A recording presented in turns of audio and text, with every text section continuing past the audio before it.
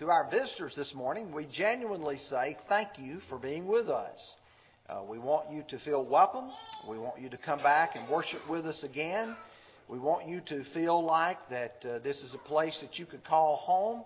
And we're glad you're here today. And we want you to continue to worship God together with us as we open His Word. And if you keep your Bibles open there, and if you don't happen to have a Bible with you, there are a few Bibles. And we're going to begin our study in verses 15 through 19 this morning. You know, it's such a great privilege to be able to study with various ones.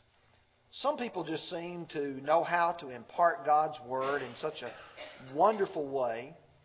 But there's no one who was better at it than our Lord.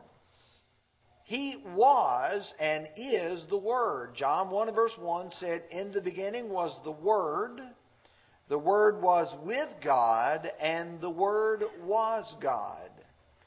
You drop down to verse 14 of John 1, "And the Word became flesh and dwelt among us, and we beheld His glory, the glory of the only begotten of the Father, full of grace and truth."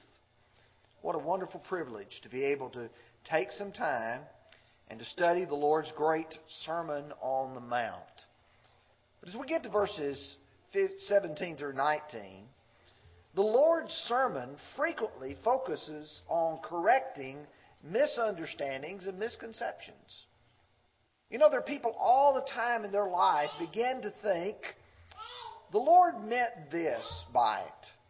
Or God, when He gave us His will, meant this or meant that. And our Lord, because He knew the mind of the Father, because He was the Word, was capable of correcting any of those misunderstandings.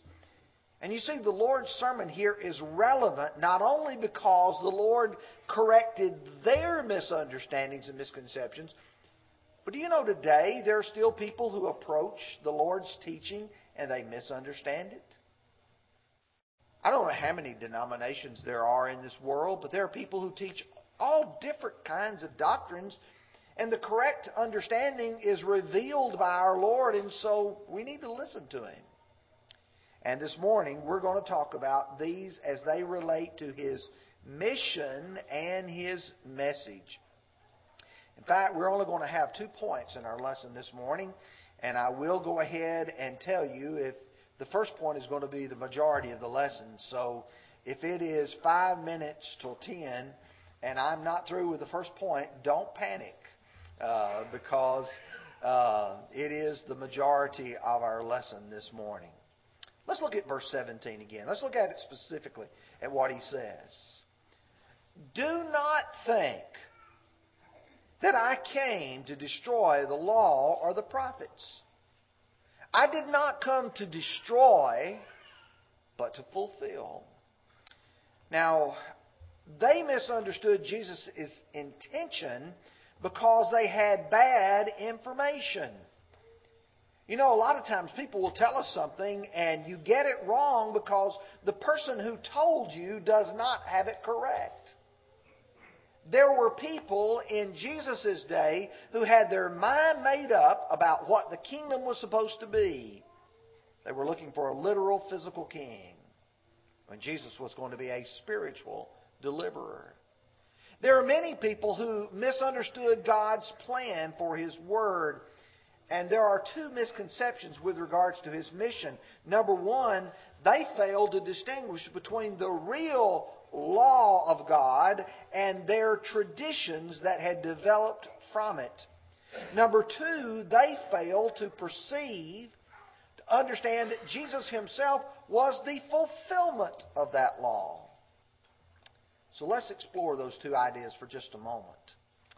I call it fact versus fiction. Where you take the law of God and then you take the traditions of men and you put them side by side. You see, they had oral traditions. There were rabbis who were teaching them what the Old Testament law said.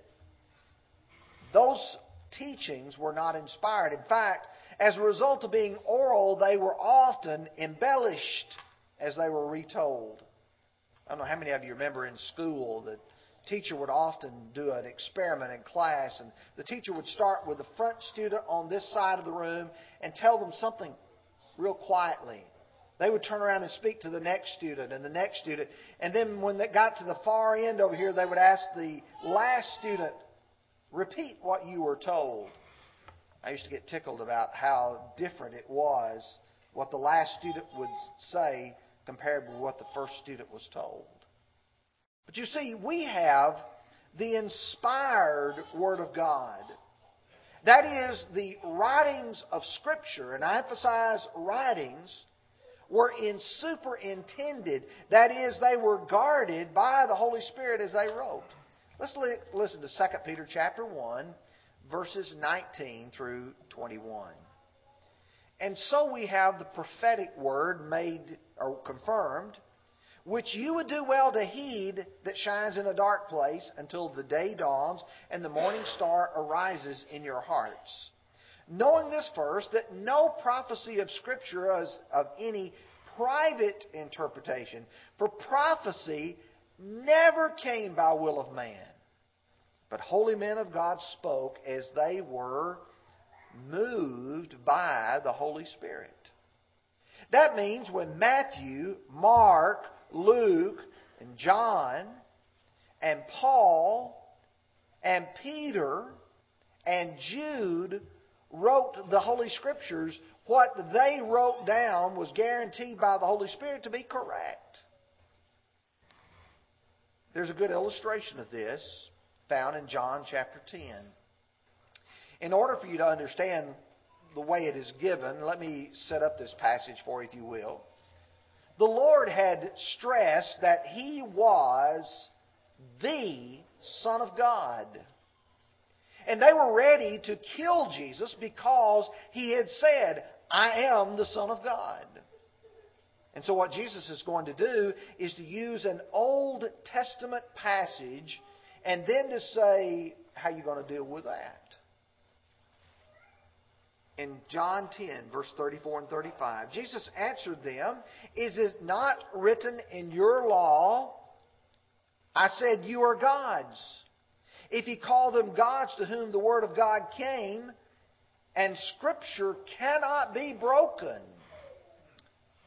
Now, that needs a little bit of explanation, because some people would say, well, what does he mean when he says you are gods? That's a quotation of Psalms chapter 82 and verse 6. But it has reference going all the way back to Exodus 4 and verse 16.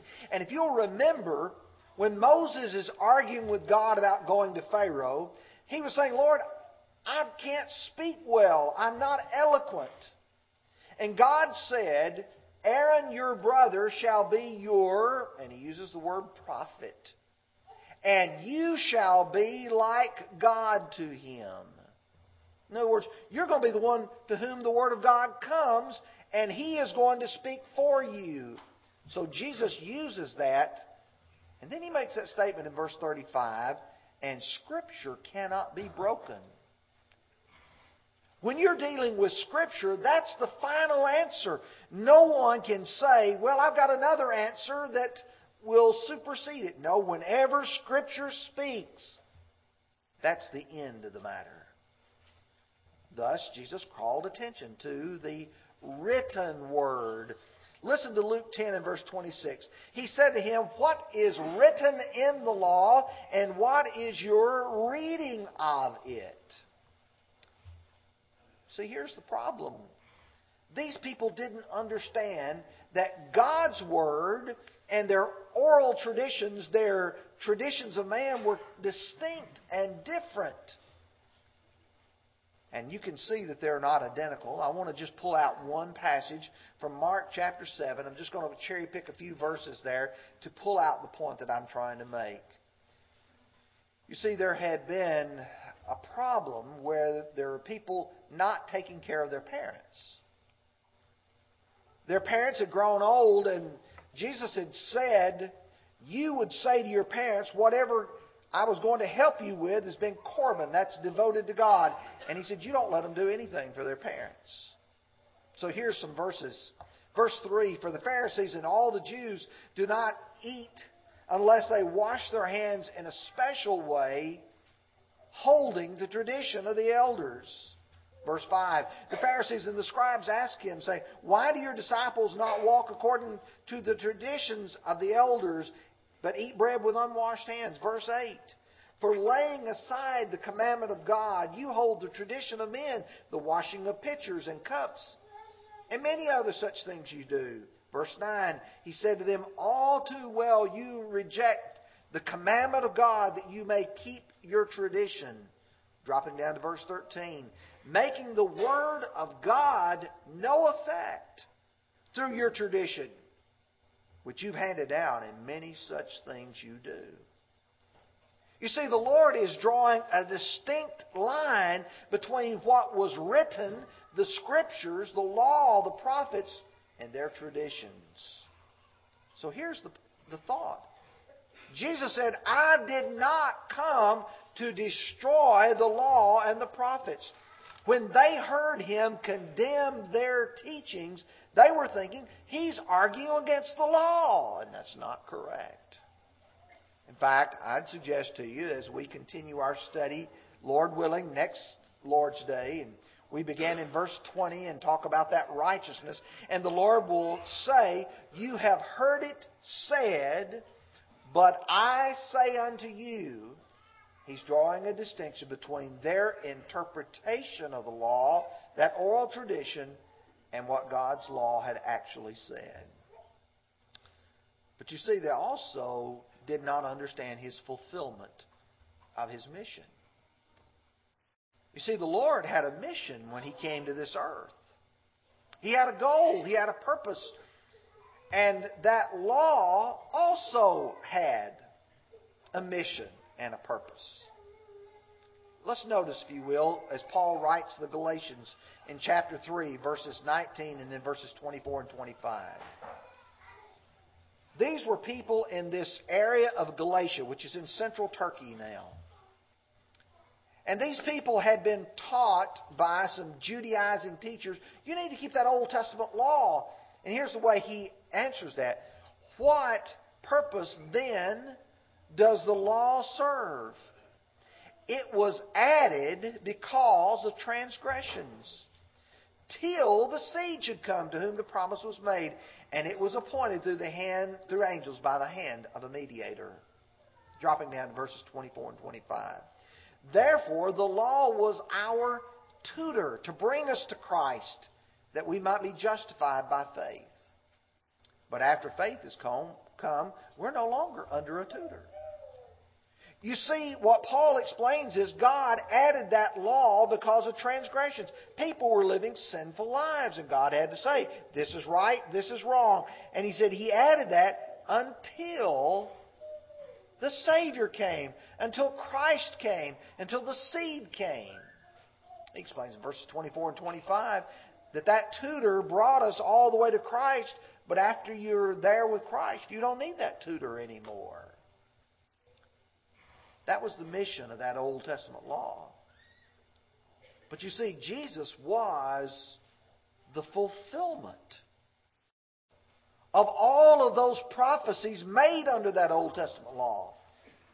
If you go to Luke 24, verse 44, it says, "Then He spoke to them, These are the words which I spoke to you while I was with you. All the things must be fulfilled which were written in the law of Moses and the prophets and the Psalms concerning me." Jesus said, everything that I have done up to this point has been a fulfillment of those things within the law that pointed toward me. Now, we could look at them one by one, and then we would be here till midnight. You know, like Paul was when he's in Troas, preached till midnight. But I'm afraid some of you might fall out of your seat like Eutychus did, and I can't raise you up if you happen to fall out of your seat. But I can point you to a few of them.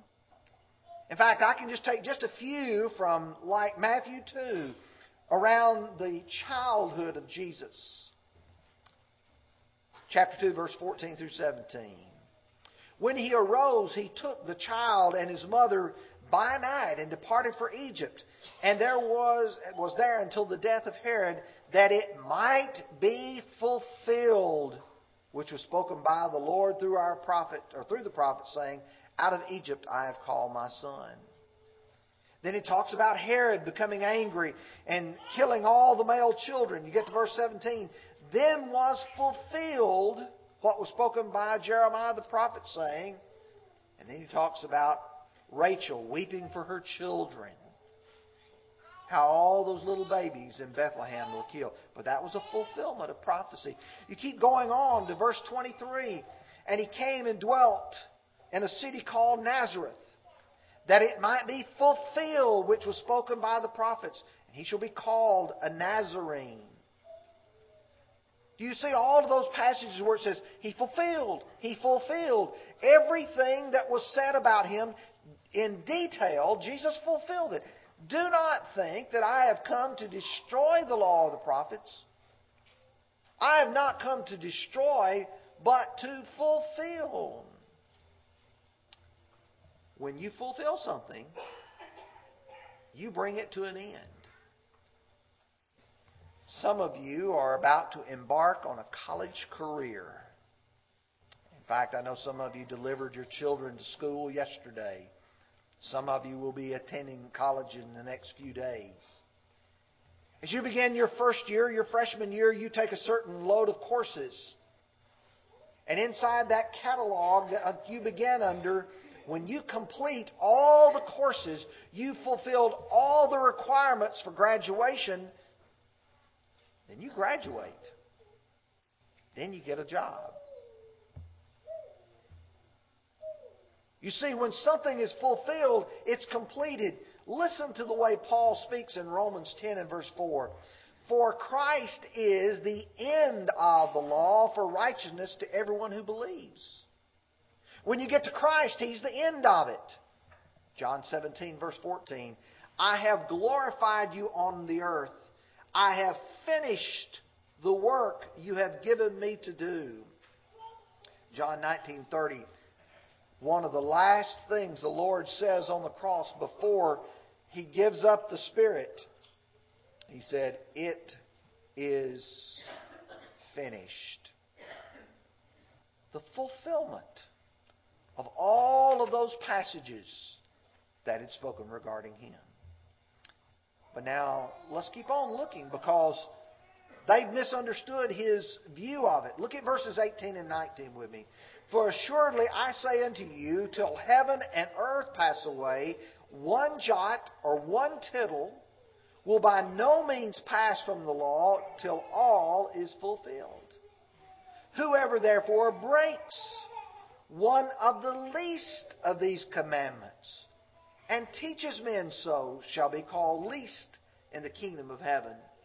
But whoever does and teaches them will be called, or shall be called, greatest in the kingdom of heaven. Jesus extolled the law. He honored obedience to it. He didn't try to destroy it by saying, don't pay any attention to the law. Don't obey it. He didn't say that at all. In fact, He talked about the least part of it. And He used something that is not really a common word in our language, a jot or a tittle. But the best way I can describe it to you is, when you make a small I, you put a little dot above the line. That's a jot. And when you make a T and you put the little cross through the upright line, that's a tittle. What Jesus is saying, the very smallest aspects of the law are to be obeyed. In fact, breaking one of those least commandments, teaching somebody to break them, would make a person called least in the kingdom, and vice versa. Now, for the second part of my lesson, I want to apply that both to the first century and to today. And that is some misconception of the Word. And two have come apart from this, and so let me take the first one. And the first one is some refuse to see the end of that Old Testament law. They cannot see in their mind Jesus abolishing the Old Testament. That is, making it no longer effective. That took place in the first century. Even as far away as Corinth was from Jerusalem, there were still people who were teaching that Old Testament law had not been done away. I'd like for you to go with me to 2 Corinthians chapter 3. We're going to begin with verse 14. And Paul says, "But their minds were blinded. For until this day, the same veil remains unlifted in the reading of the Old Testament, because the veil is taken away in Christ. But even to this day, when Moses is read, a veil lies on their heart. Nevertheless, when one turns to the Lord, the veil is taken away. Now the Lord is the Spirit, and where the Spirit of the Lord is, there is liberty." He says it's just like this. They've got a veil on their face, and that Old Testament has now ceased to be effective, and now the new covenant of Christ is effective, and they can't see the end of it. When Paul wrote the Ephesians, he put it like this in chapter 2, verse 14. "For He Himself is our peace, who has made both one," that is, both Jew and Gentile, "and has broken down the middle wall of separation, having," now notice that word, "abolished in His flesh the enmity," that is, the law of commandments contained in ordinances, "so as to create in Himself one new man from the two, thus making peace. And that He might reconcile them both to God in one body through the cross, therefore putting to death the enmity. And He came and preached to you who are afar off and those who are near." What he's saying is there was something that separated Jew and Gentile. What was it? That Old Testament law. That Old Testament law was only given to the Jews. It was never given to the Gentiles. And now He's taken both groups and He's put them in one under a new covenant under Him. Or if you want it stated real simply, Hebrews 10 and verse 9. "Then He said, Behold, I have come to do your will, O God. He takes away the first, that He may establish the second." So some people today, just like when they read Jesus saying, "Think not that I've come to destroy the law of the prophets. I've not come to destroy, but to fulfill." They think in their minds, Jesus is continuing that Old Testament law. And, the Scriptures don't say that. He fulfilled it. He brought it to an end. Now there's a false doctrine that has been taught in our area, and it relates to this point, and I felt like this was probably a good time to raise that issue. And the false doctrine that is being taught is simply this: that Matthew, Mark, Luke, and John are not New Testament, they're Old Testament. This is taught by a man by the name of Dan Billingsley. He mails stuff to the church here quite regularly. He wants people to believe his doctrine. And the main reason why he promotes it is because he wants to get around the Lord's teaching on marriage and divorce and remarriage. He doesn't want Matthew 5, verse 32, Matthew chapter 19, verse 9 to be applicable to Christians today. And so he says, everything written prior to Jesus' death and resurrection is Old Testament. And some in our area, because they want to embrace this, have accepted this idea. I'm going to be honest with you. I'm going to say it very plainly. This is one of the stupidest doctrines I think I've heard in a long, long time. This says that only passages after the resurrection are binding. I want you to listen to what Jesus said in Matthew chapter 28, verses 19 and 20. "Go therefore and make disciples of all nations, baptizing them in the name of the Father, the Son, and the Holy Spirit. Now notice I underline this because I didn't want you to. Teaching them to observe all things that I have commanded you. And lo, I'm with you always, even to the end of the age. Amen. What were they supposed to teach? If it was only after the resurrection of Christ and He was only on this earth for 40 days, are they only going to teach the things the Lord taught for 40 days? Or is the Lord here indicating that everything that I have taught you from the time that I began my call of you as apostles, I want you to teach that? I want you to listen to Hebrews 9, verses 15 through 17. We understand this in real life. If you're going to pass away and leave a will, when do you make your will? After you die or before you die? Well, somebody says, well, that's ridiculous. You've got to make your will while you're alive. Well, here's what the Hebrew writer says. And for this reason, He is the mediator of a new covenant by means of death, for the redemption of the transgressions under the first covenant, that those who are called may receive the promise of an eternal inheritance. For where there is a testament, there must also of necessity be the death of the testator. For a testament is in force after men are dead, since it has no power at all while the testator lives. When do you make your will? When you're alive. When does it become effective? After you die. But when did you make all the various points that you want to be applied? While you were alive. So everything that Jesus taught in His personal ministry is New Testament. It is His testament. It is His will. Yes, Jesus lived and He died under the Old Testament. But His giving of the New Covenant is what you and I will be judged by. John 12, verse 48. He who rejects me and does not receive me, my words, has one who judges him. The word that I've spoken, the same shall judge him in the last day.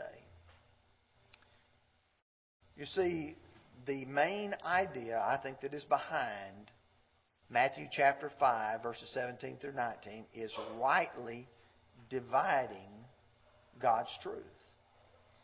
In the New King James, be diligent to present yourself approved to God, a worker who does not need to be ashamed, rightly dividing the word of truth. Or if you're going to use the original King James, study to show yourself approved unto God.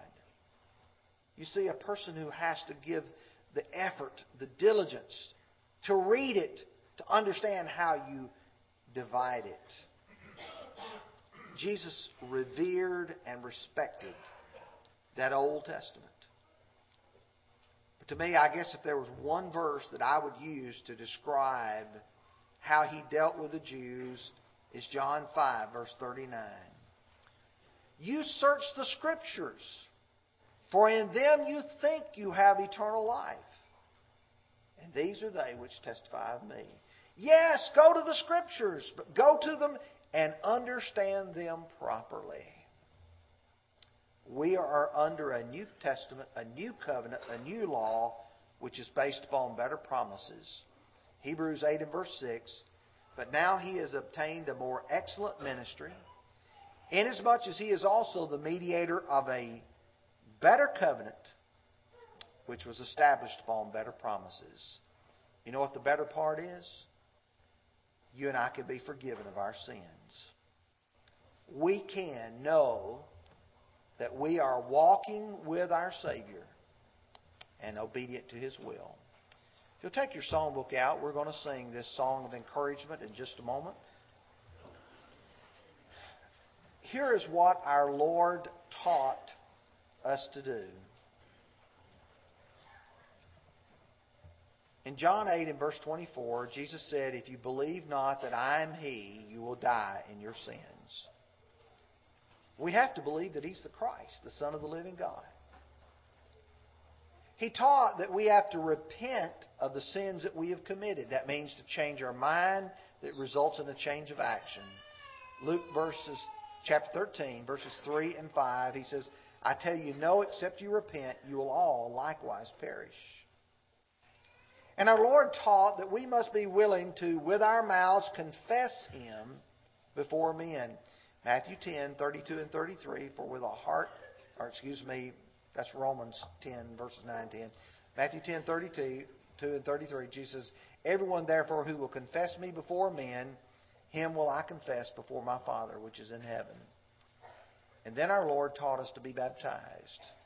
Mark 16, verse 16 says, he who believes and is baptized shall be saved. If you've not yet done that, we want to encourage you to do it. And it's possible that those of us who are Christians here have not been walking faithfully with the Lord. We can pray for one another.